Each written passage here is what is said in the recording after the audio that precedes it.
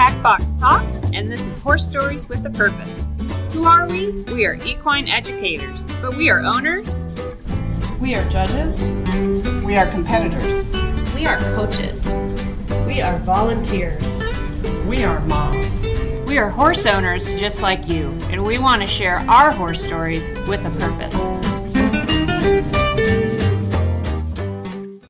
Welcome to Extension Horse's Tack Box Talk series, Horse Stories with a Purpose. I'm your host, Dr. Chris Heine with Oklahoma State University, and today we're going to be talking about how to renovate, manage, repair our pastures when we've had some pretty adverse weather conditions across the country.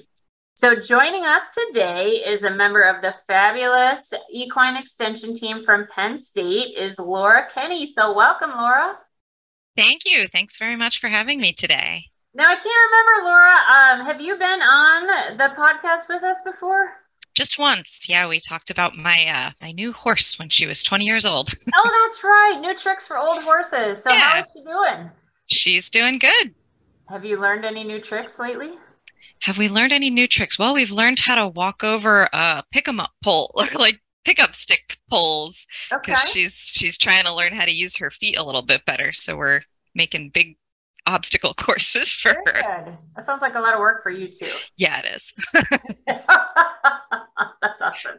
So the reason I thought this would kind of be a good topic, from my neck of the woods down here in the South, we had kind of a flash drought this summer where, the rain just stopped. It was hot, windy, really, really hard on pastures. And I know other places have had, excess rain. So I think Tennessee, or I can't even remember all the states that have had extra rain this year that have been really, really problematic. And so that can take a pretty heavy toll on pasture. So you do a lot of pasture talks and pasture programming. So we thought we'd reach out to you to give us some advice on what the heck should we think about doing. Yeah.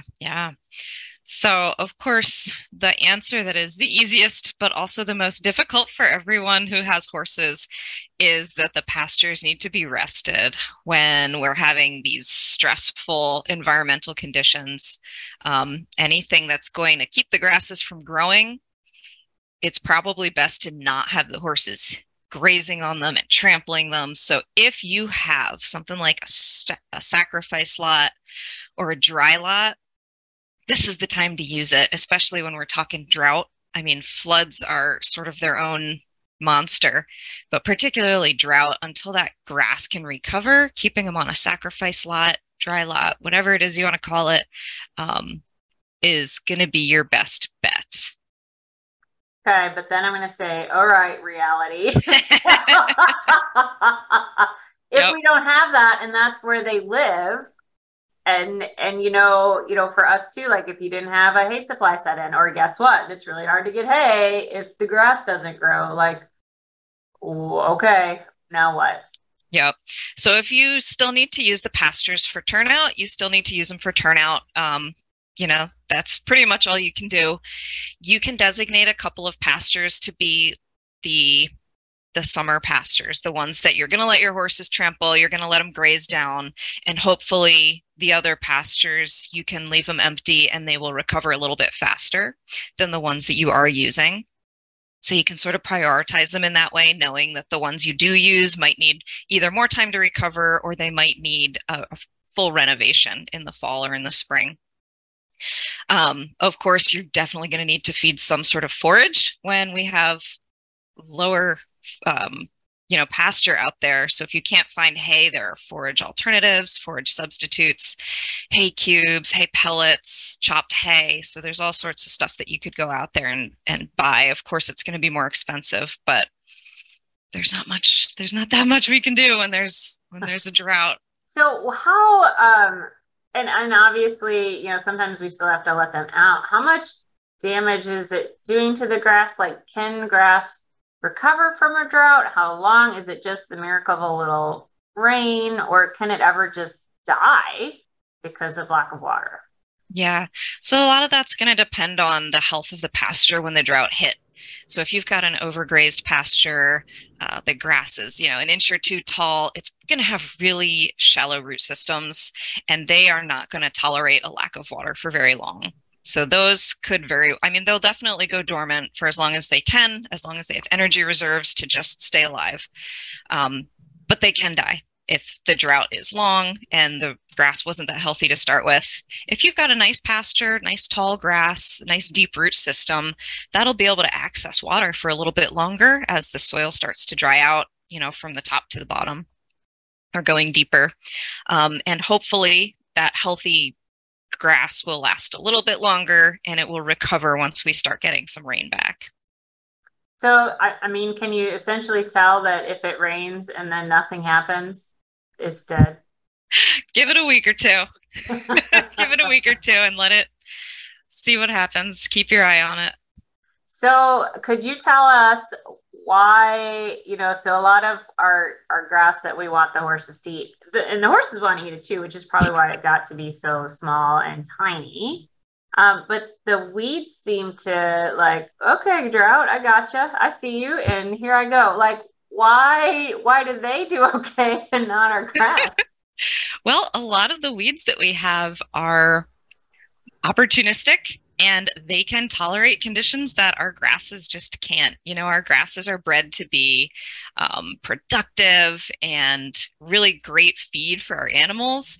And they're not necessarily, they haven't been bred to survive in harsh conditions. Whereas the weeds are subjected to these harsh conditions and whatever lives is going to reproduce. So the weeds they can really take over when the grass is not competitive and not productive. So is there anything that we can do? I mean, it seems kind of crazy to think about mowing or anything if like your poor little grass is like, I'm dead, dormant. But should we be thinking about weed control at that point in time or just kind of let things go and see what happens? If you've got weeds that are growing taller than the grass, you could absolutely go ahead and mow the tops off of those. When it gets real dry, it's pretty unlikely that the weeds are going to be actively growing, quite as much as they would be if they had water. So it's not the best time for any sort of a chemical spray weed control. You really want to apply those when the weeds are actively growing. Okay, so does that mean for those weeds that might have flourished through there that we wait until it rains, or are we talking like, okay, now we have to think about fall or spring and trying to help revive this disaster? When it comes to weeds, I like to refer to the weed itself. You identify the weed, you figure out its life cycle, and that will tell you the most effective time to apply any sort of an herbicide. A lot of times, if it's going to be a summer annual weed, the ones that are going to start growing in the spring and in the fall, they'll totally die. A lot of times when they're big and starting to go to seed and, flower, it doesn't make much sense to spray them anyway. You want to prevent them from setting seed, but they're going to be dead in a couple of months anyway. Okay. So is there any way to prevent them from setting seeds? Mowing those seed heads off. Okay. So just mowing. Well, we like fire, but fire and drought doesn't go very well together. Yeah, I wouldn't recommend that. No, not so much. So, okay. So, and I know I wanted to talk about floods too. So I don't know, does this all to go together or should we kind of deal with drought and then flood? But if they've really been grazed down and, their tender little nice grasses have died. So now we're talking about starting over. Is that our only recourse? Yeah, if you want nice productive grasses out there, our forage varieties, and everything has died, it's probably time to start thinking about a reseeding. So depending on what part of the country you're in, there's different windows for the best time to reseed. So that would be something you'd want to call your local extension office and figure out what's the best window to plant new seed in that kind of a situation. There are annual forages that you could plant sort of as emergency grazing in sort of the later fall. So if you planted them now, things like oat, annual ryegrass, wheat, barley, you could plant them soon once you've got water again. That's going to be our key. And then you can have some nice grazing for a couple of months before winter hits.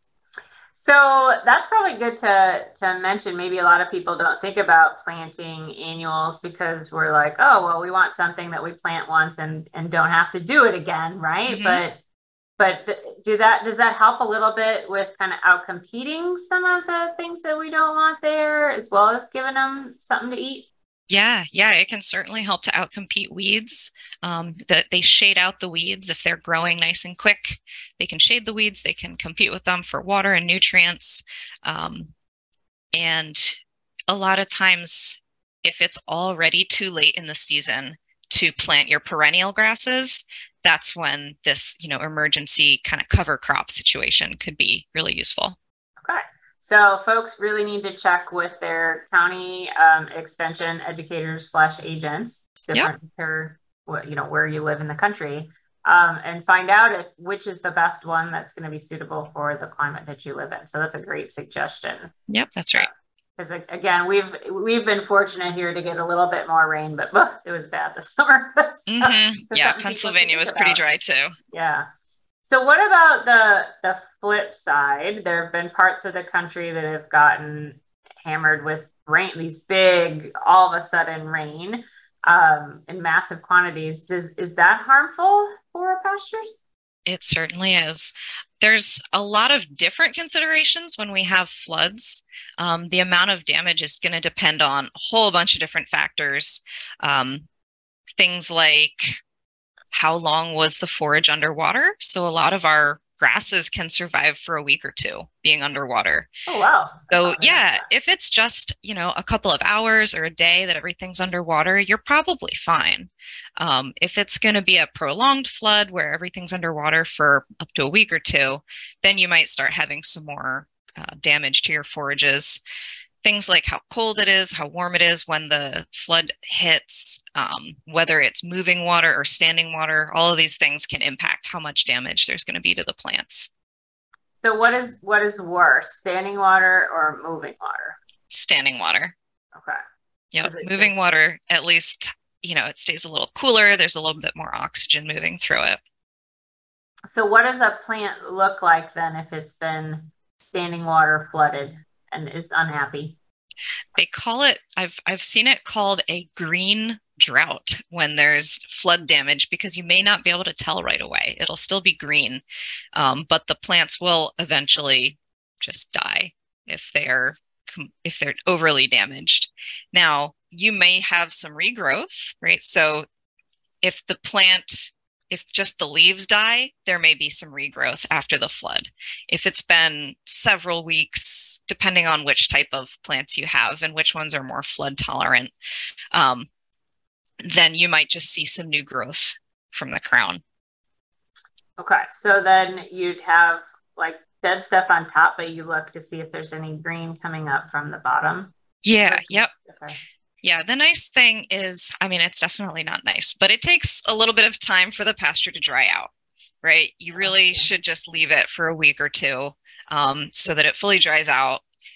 Check for damage, check for any dangerous stuff that may have washed into your pasture. Really take care of all those pressing needs before you start thinking too much about the pasture grasses, down to power lines, gas cans, anything that might have washed into your pasture during that time.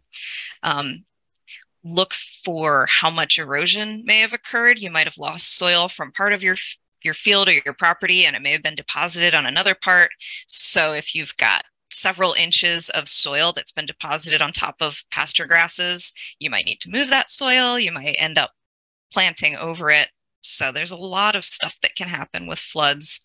And then, of course, you're also concerned about the horse health aspect. You're going to have sediment on your grass leaves. Usually there may be chemical contamination, although that often gets diluted from all the flood water. And then, pathogens can spread in water too. So you'll want to consult with your vet to make sure that your horse is up to date on all applicable vaccines to protect him in that time. So you talked about like chemicals in sediment. I also, think about molds and things like that. Is there any way an owner would even know if those are present or not? Well, as far as the sediment, you can probably just go out and look at the grass leaves, and if they have a fine layer of dirt on them, then that's a pretty good sign that they're covered in mud. As far as the pathogens and the chemicals, you probably wouldn't be able to see that. So that would just be something you'd want to wait it out. A nice rain, which of course is what you want to see after a flood, but a little bit of rainwater can help to wash the sediment off. Another thing you can do, if there's decent height left, you can just mow it down. Okay. Just mow off all those plant tops that are covered in soil and sediment, and then just wait for the pasture to regrow before you put the animals back out. So how long, so we said, keep horses off of pastures if it's dry, and you would know because someday it'll rain, maybe. On flooding, how long do you wait till like they don't make hoof prints anymore, or like for the grass's sake, how long should you wait if you have the opportunity? Maybe we'll come back to that if you don't, but if you have the opportunity to keep them off, how long would you wait before you put them back on? Yeah, so if you have the opportunity to turn them out somewhere else and you really want to prioritize the health of this field and the grasses in it, you would wait until the grasses have regrown and recovered up to about 6 to 8 inches before you'd put the horses back out. A lot of farms, that's definitely not possible. And we're at this point just trying to mitigate the damage and not cause any more. So in that case, you'd want to just at least make sure that the ground is solid, the soil's no longer saturated. So as you said, when they're leaving deep hoof prints, they're compacting the soil, they're damaging the roots. So anytime we can keep horses off a pasture when the soil is really wet and saturated is good for the plants, good for the soil. Okay. So now curious, are there recommendations that you could make? And I know it's going to be hugely regionally dependent, so maybe this isn't a super fair question because Oklahoma definitely grows things differently than Pennsylvania. But are there, pasture species that are known to be a little bit more flood or drought tolerant? So I'm most familiar with cool season forages, so that's what I'll be able to comment on. So there's one species that is a little bit questionable for me. However, reed canary grass is probably one of the more flood, wet condition tolerant grasses that I know of. That is also considered a forage grass. That being said, in some states, and my state included, it's considered an invasive. So it's a grass that grows very quickly. It grows very tall and it can get really mature really quickly. So it's in an area that you're planting it because it's prone to being wet. It probably means you're not going to be able to get in there to mow it to keep it in that nice low vegetative state that's good for grazing. So reed canary grass is one of the only forage grasses I know of that is really tolerant to wet conditions, but I can't say that's the best solution. The other cool season grasses that I'm familiar with mostly have moderate tolerance to wet soil conditions. Okay, so it's really, if it's just too swampy, nothing's gonna be. Mm-hmm. Yeah, you'll see wetland plants growing instead. Yeah. Things like rushes and sedges. Yeah. Yeah, and for us in Oklahoma, when we talk about what's more tolerant to drought, nothing can survive. Well, it'll go dormant. But our native grasses, there's a reason that these guys survive out here in the plains and have gone through these periods. They have really big, long root structure if they're allowed to grow. Otherwise, what you talked about, overgrazing, means the roots get itty bitty too, and so then they can't survive these adverse conditions as well. Yep, that's right. So that's something worth talking about is perhaps good pasture maintenance. Does that can't eliminate any risk, but is that helpful to be able to withstand some of these swings in environment?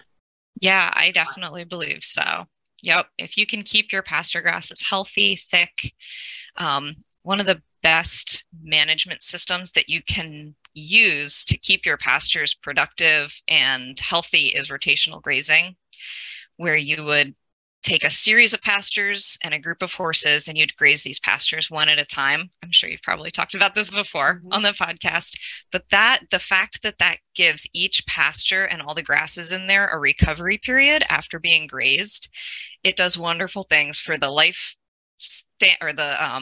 the longevity of the stand and the production, and it keeps everything healthy longer. It lets them grow taller, which means they're also going to have deeper roots. So it's a really, really great way to keep grasses in good shape. Okay, so now let's go the other way, and we've been terrible at this.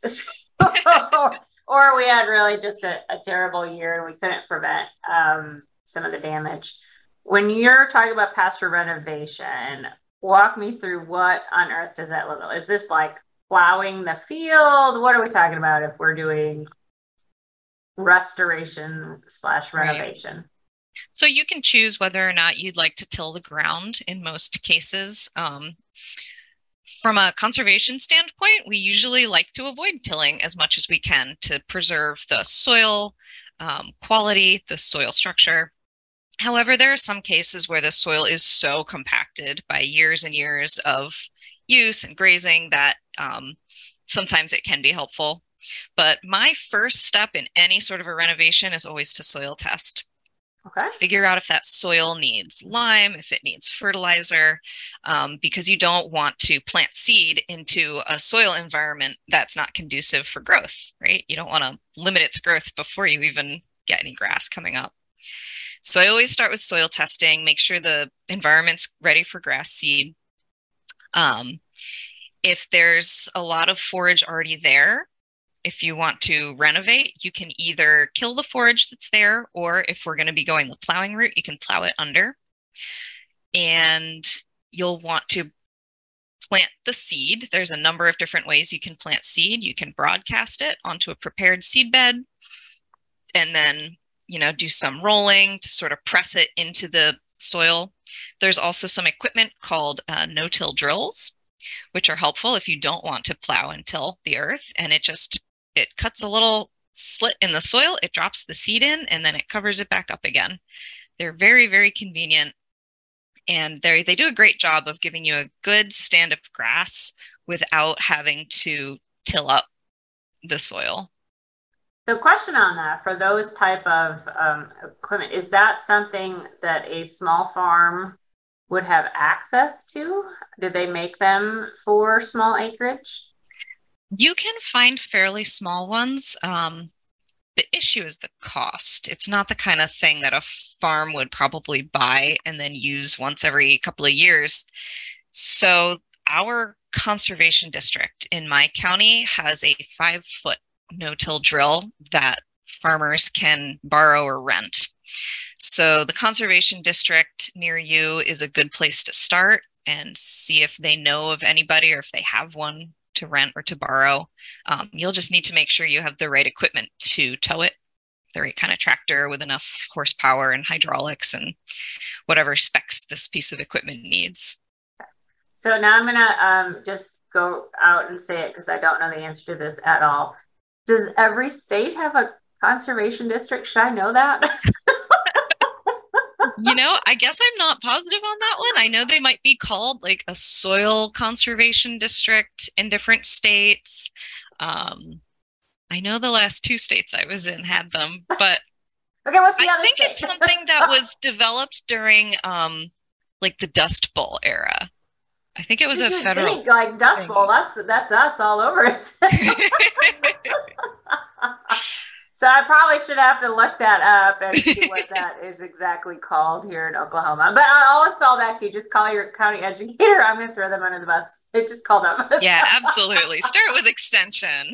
Yeah, they should know what that entity is called in your state.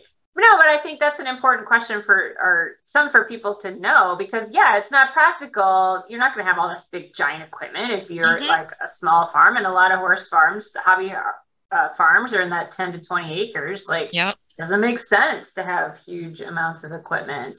Yeah, that's when it can be helpful to ask around, ask your neighbors, ask at the ag supply store, see if you can find somebody who can either do it for you or you can borrow theirs.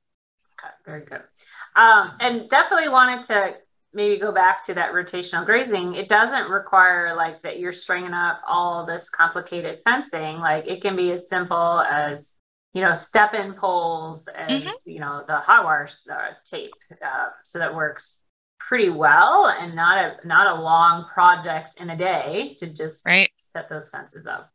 Yeah, and I particularly like using that temporary electric fencing for your interior subdivisions, because if maybe you decide you hate it and you don't want to keep doing it, it's easy to pull out. Maybe you discover that your little grazing units are too small. You just move the fence and make it bigger. So you're not married to it like if you had installed permanent fencing. Right. Nobody wants to pull up T-posts and move them, right? So, it's just not a lot of fun. Yeah. All right. What else should we be thinking about as trying to be responsible owners when the climate is always so unpredictable and gives us such wild swings? I think the best thing you can do is just think about it ahead of time. Try to prepare yourself, give yourself a plan A and a plan B. What happens if we have a severe drought this summer? What happens if we have a severe flood this summer? Where will we put the animals? Is it time to put in a sacrifice lot that can help, keep them off of the pastures while they're just struggling? Yeah, I mean, that's a big thought is do you have that ability to separate them and take them off pasture and still give them adequate space to move around and do all their social interaction? If you haven't built one, it's probably time to think about one. Yep. Very helpful for pasture health. Okay. Anything else that we're forgetting to talk about in our plan A, plan B?